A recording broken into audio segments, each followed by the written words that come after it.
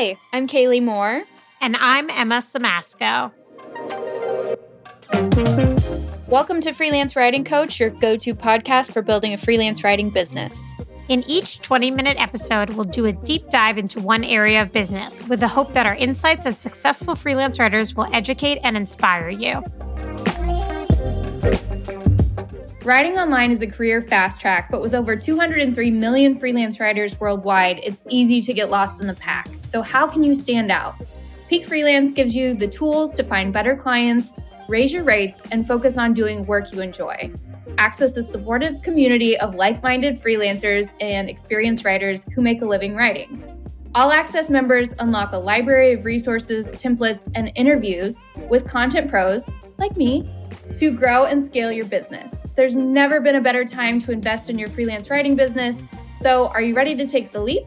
If so, visit peakfreelance.com/membership and use the code FWC10 to get 10% off an All Access membership.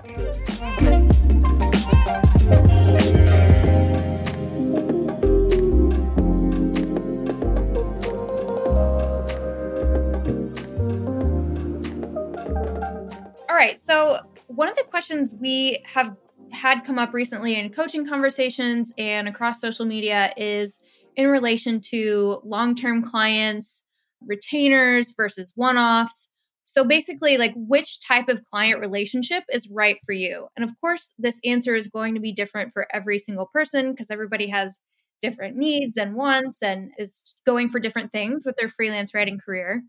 So I think what we want to do in this episode is just kind of cover the basis and talk about what are the pros and cons of the different types of ways you can structure your working relationships.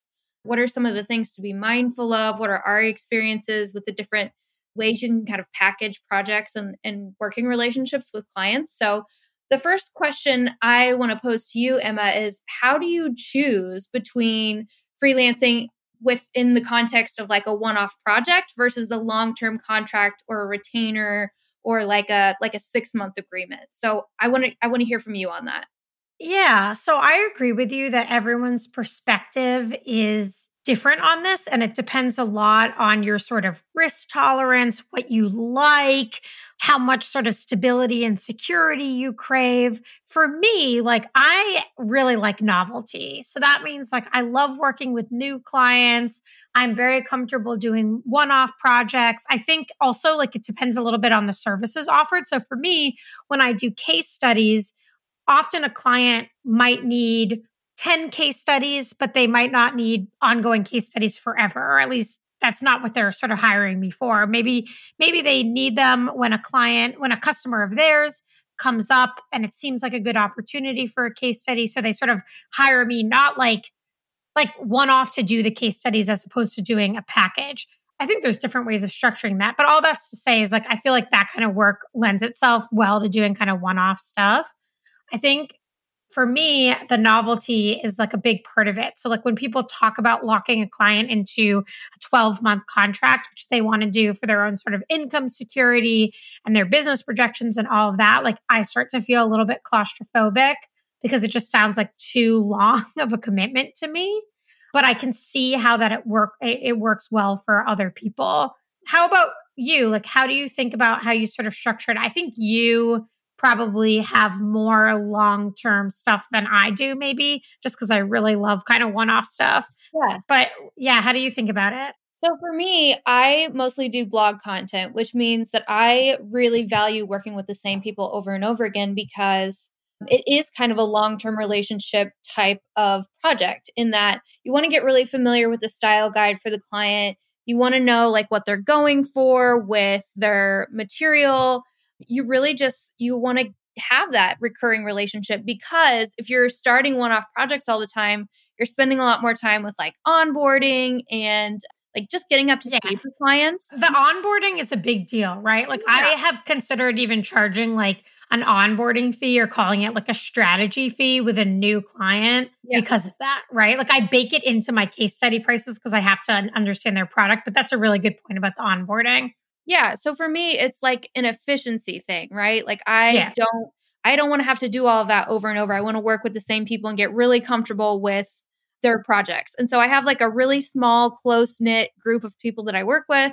Usually like I work with them for years, which is amazing and kind of a testament to like maintaining quality control, because as long as you do that and you have a good working relationship, I feel like you can kind of do that indefinitely, really, until their needs change. Yep. But yeah, so for me, I also like novelty, but in this context, I feel like the longer term partnerships just make a lot of sense. Yeah. So I'm curious about like how you structure it. So the way that I think about it is like I often, when I say like I do a lot of one-off projects, that doesn't mean I have a lot of one-off clients. It means for me that I'm not asking anyone to do like a long-term contract. I'm like, you can basically come to me, get whatever you need a la carte. If you need 2 blog articles this month and 7 next month, like as long as I think I have the bandwidth for it, like I'll do it, right? And I'll just charge you for whatever it was that month. But lots of people are like, they have like a stricter contract or relationship, right? Where they were like, I'll do 2 blog articles per month for you all year. And if you don't take advantage of those articles within the month, you're still getting billed for it. How do you tackle that part of it? Yeah. So for me, I have like a monthly minimum that I require. I also charge per word just because that's the easiest way I found to scope projects. Okay. So for me, I just want to make sure that the people I'm working with I'm not doing like one assignment for them. If we're going to work together, I want it to be, a sizable workload just to keep the momentum going. And so instituting that minimum has been really helpful. Is it really high? Like, is it like the equivalent of 3 blog articles that monthly minimum is? Like, how do you, yeah, it has to sort of encapsulate more than just like one thing, right? Yeah. So for me, I set it at $3,000 right now. I'm thinking about $3,000 is like the minimum engagement for me, like to get on my schedule. So basically the reason I picked that number was because I was like, okay, that's the price point that I feel like is enough to like give that person a slot on my schedule. If it's going to be less than that and if it's going to be a smaller project, then I'm happy to refer it out to somebody else. But if it's somebody who wants to work with me on a regular basis on a sizable amount of projects, that I felt like for me was the ground floor for, just booking with me. And do you put a time frame on it? Like they have to do that within like the first month? 4-week period. Yeah, 4 weeks. In a 4-week period. So you're sort of like, okay, maybe that's 3 blog articles in your case, or whatever it may be, right? Depends on how long they're going to be, but if you're charging per word.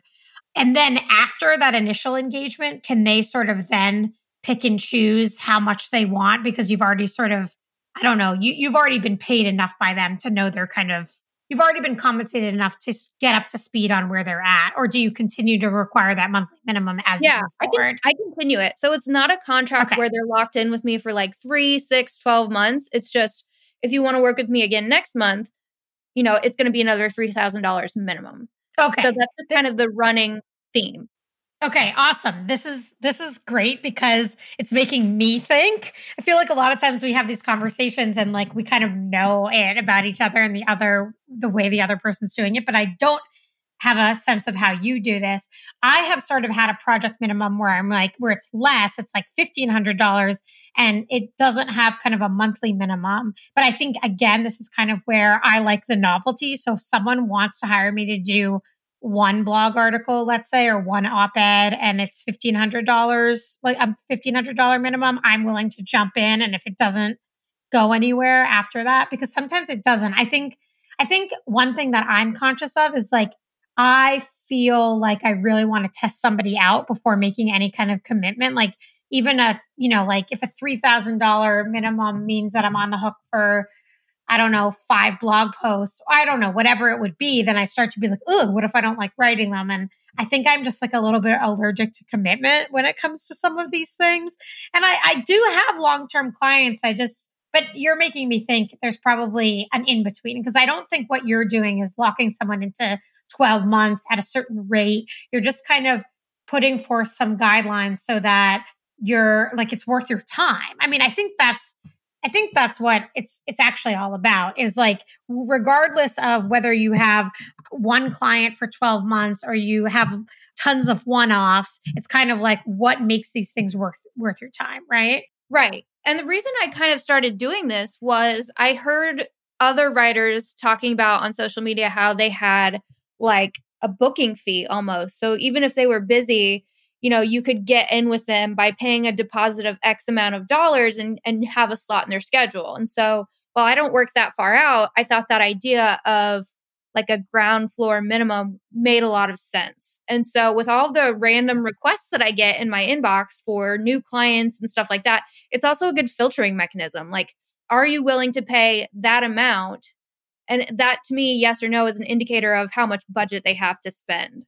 Yeah, totally. I think another thing that's reminding me of is also like rush fees, which that doesn't have to do necessarily with long-term clients or one-offs or whatever, but it's like if someone wants to get on your schedule, like they shouldn't necessarily just have access to it. So if a one-off project comes up and you want to do it and they have a very fast turnaround time, then charging a rush fee makes sense. I think my current rush fee is 20 or 25% of the total cost of whatever it is. And that's anything that somebody wants within 1 or 2 weeks. I can't remember exactly what I say to people, but whatever it is, you could kind of come up with that.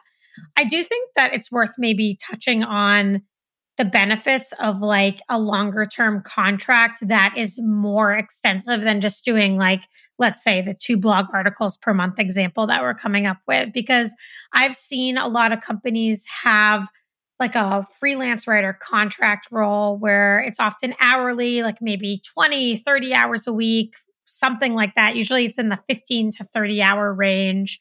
It's usually being much more enmeshed in the team, and it's much more like being a full-time employee. And I think there are pros and cons to that, which are worth discussing as well. Like I think the pro is it does give you a lot of stability while retaining some of your autonomy, so they don't have to be the only client that you're taking on. I think the other benefit of that is that you can do a ton of different types of work and learn a lot in a contract like that. So like rather than just doing blog articles, which is the example that we're using, maybe that client has you doing blog articles and they're having you write an email newsletter and they're having you write their social media copy and they're having you kind of jump in and write all kinds of things because you're more like an employee that can take on all kinds of that stuff.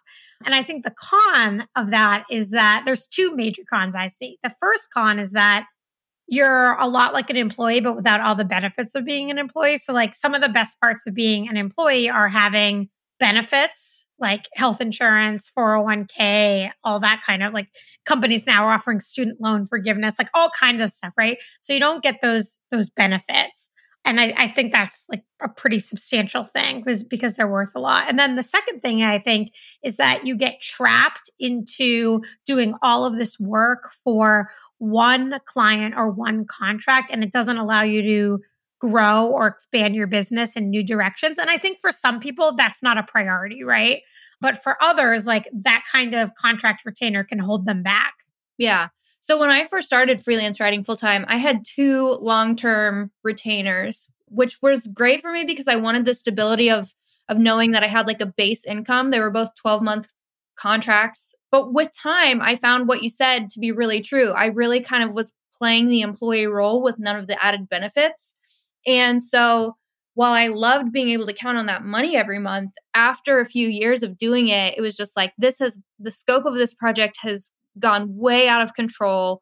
I'm starting to resent these projects. I no longer want to do this type of work.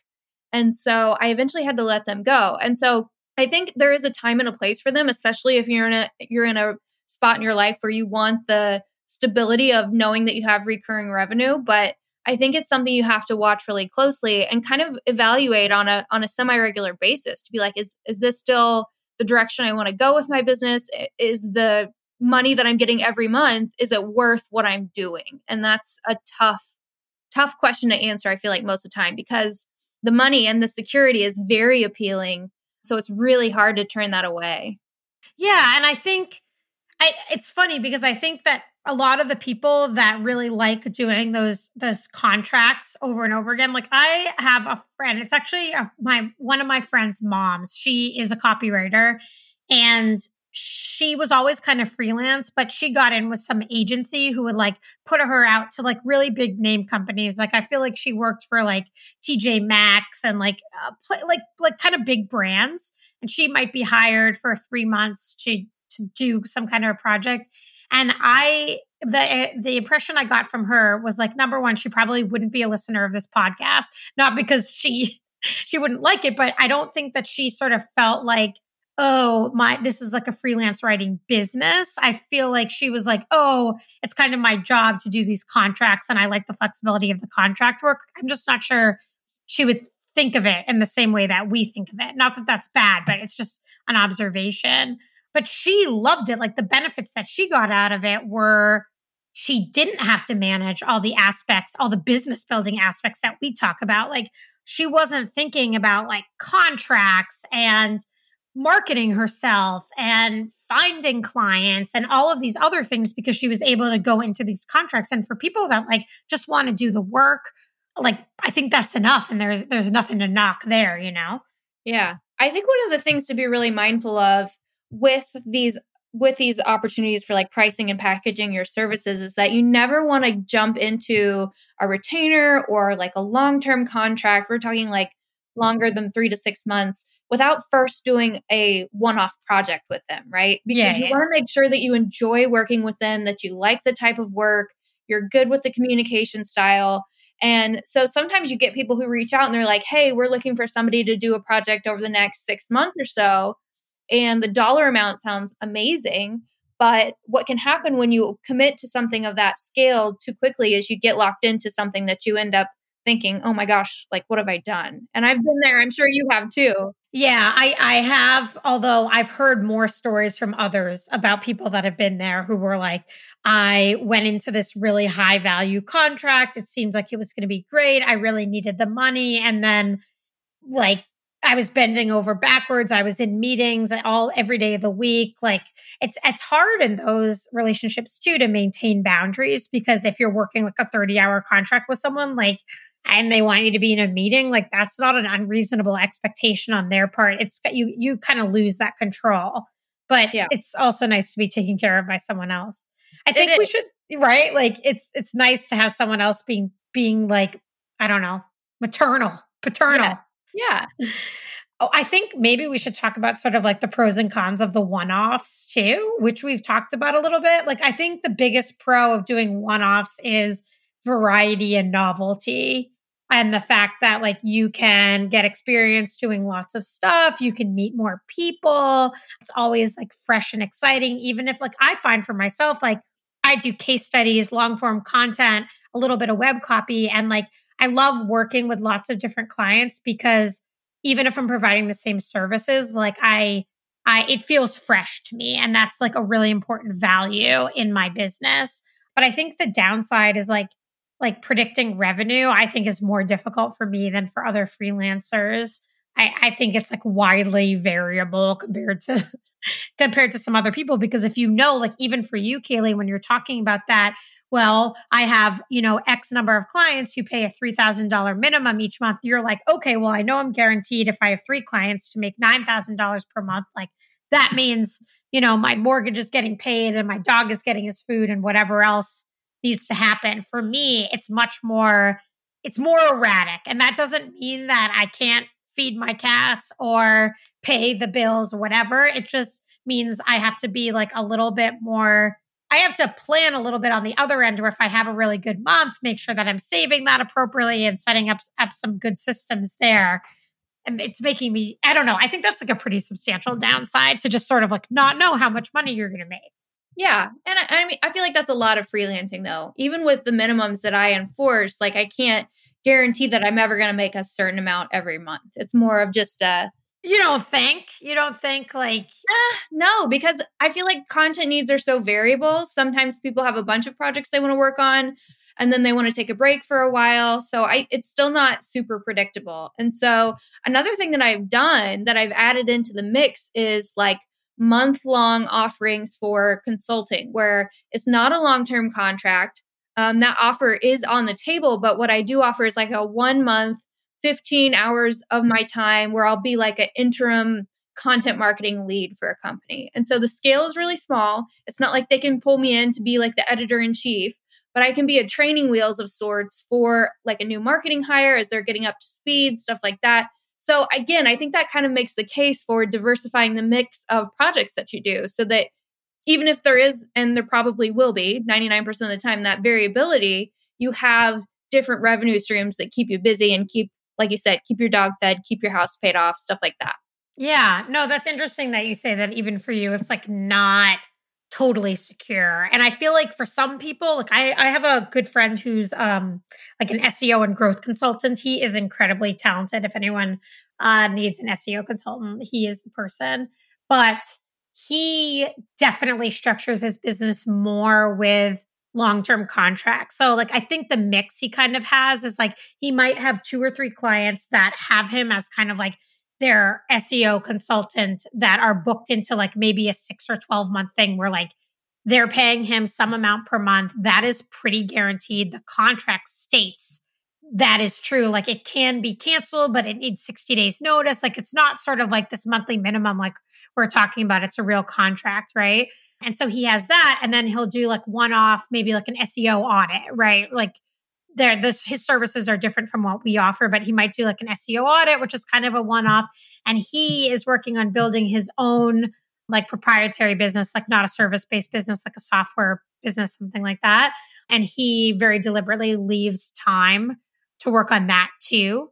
So yeah, but like the way that he's somebody who I feel like is much more risk averse than me, like just as a human being. And so I think that model works for him because he's like, okay, I know I'm guaranteed. I think he does feel like he's guaranteed a certain amount per month. And even so, he will sometimes contact me and being like, this contract is ending. I don't have another one coming up. Like, right? Because we all have those moments. Like, I don't think any freelancer or consultant can escape the sort of feast or famine feeling.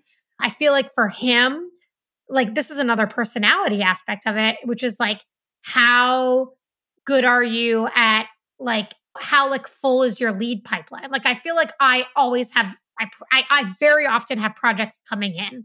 I have new leads coming in. I feel like for him, and I can't speak for him, but like from my observation, like maybe his model is like, he's like excellent at like doing sales and making a sale, but having all of those leads come in and the well-qualified leads, I think he has fewer than I do. And I think some of that is the nature of his work. Some of it may be like his personality and where he is in his business. Like he's much less extroverted than me. And I'm like talking all about this one person. Like I'm really using him as like a fake example. It's not really all about him, right? But it's just, my point is that like, what is your personality, right? Like if you feel like you have like this amazing amount of leads coming in, then like maybe it doesn't make as much sense to have like some kind of long-term thing. Whereas if you feel like the leads are few and far between, and when you catch a fish, you really need to like make the best possible meal, so to speak, then maybe that longer term contract or arrangement makes more sense for you. Yeah. I think just to kind of wrap things up, it's almost like investing. You know, you want to diversify your projects. Like you don't want to put all of your eggs in one basket with investing. So I don't think that there's one size fits all for if you should have all, you know, retainer contracts or all one-off projects. I think it's usually a mix. And then you can throw in the diversification of like productized services or digital products or, you know, audits or different things like that. So having a good mix, I think, is kind of a healthy business model. Yeah, I think having a mix is a healthy business model as well. And that sort of protects you, future-proofs you against whatever is going to come. It's not just true for how you structure the relationships with your clients, but it's also true for even like the services you offer. Like it's good to offer like a couple or a few different things or experiment, right? Right. As you grow. Thanks so much for listening to this episode of the Freelance Writing Coach podcast. If you want more tips, tricks, and resources for building your business, visit freelancewritingcoachpodcast.com.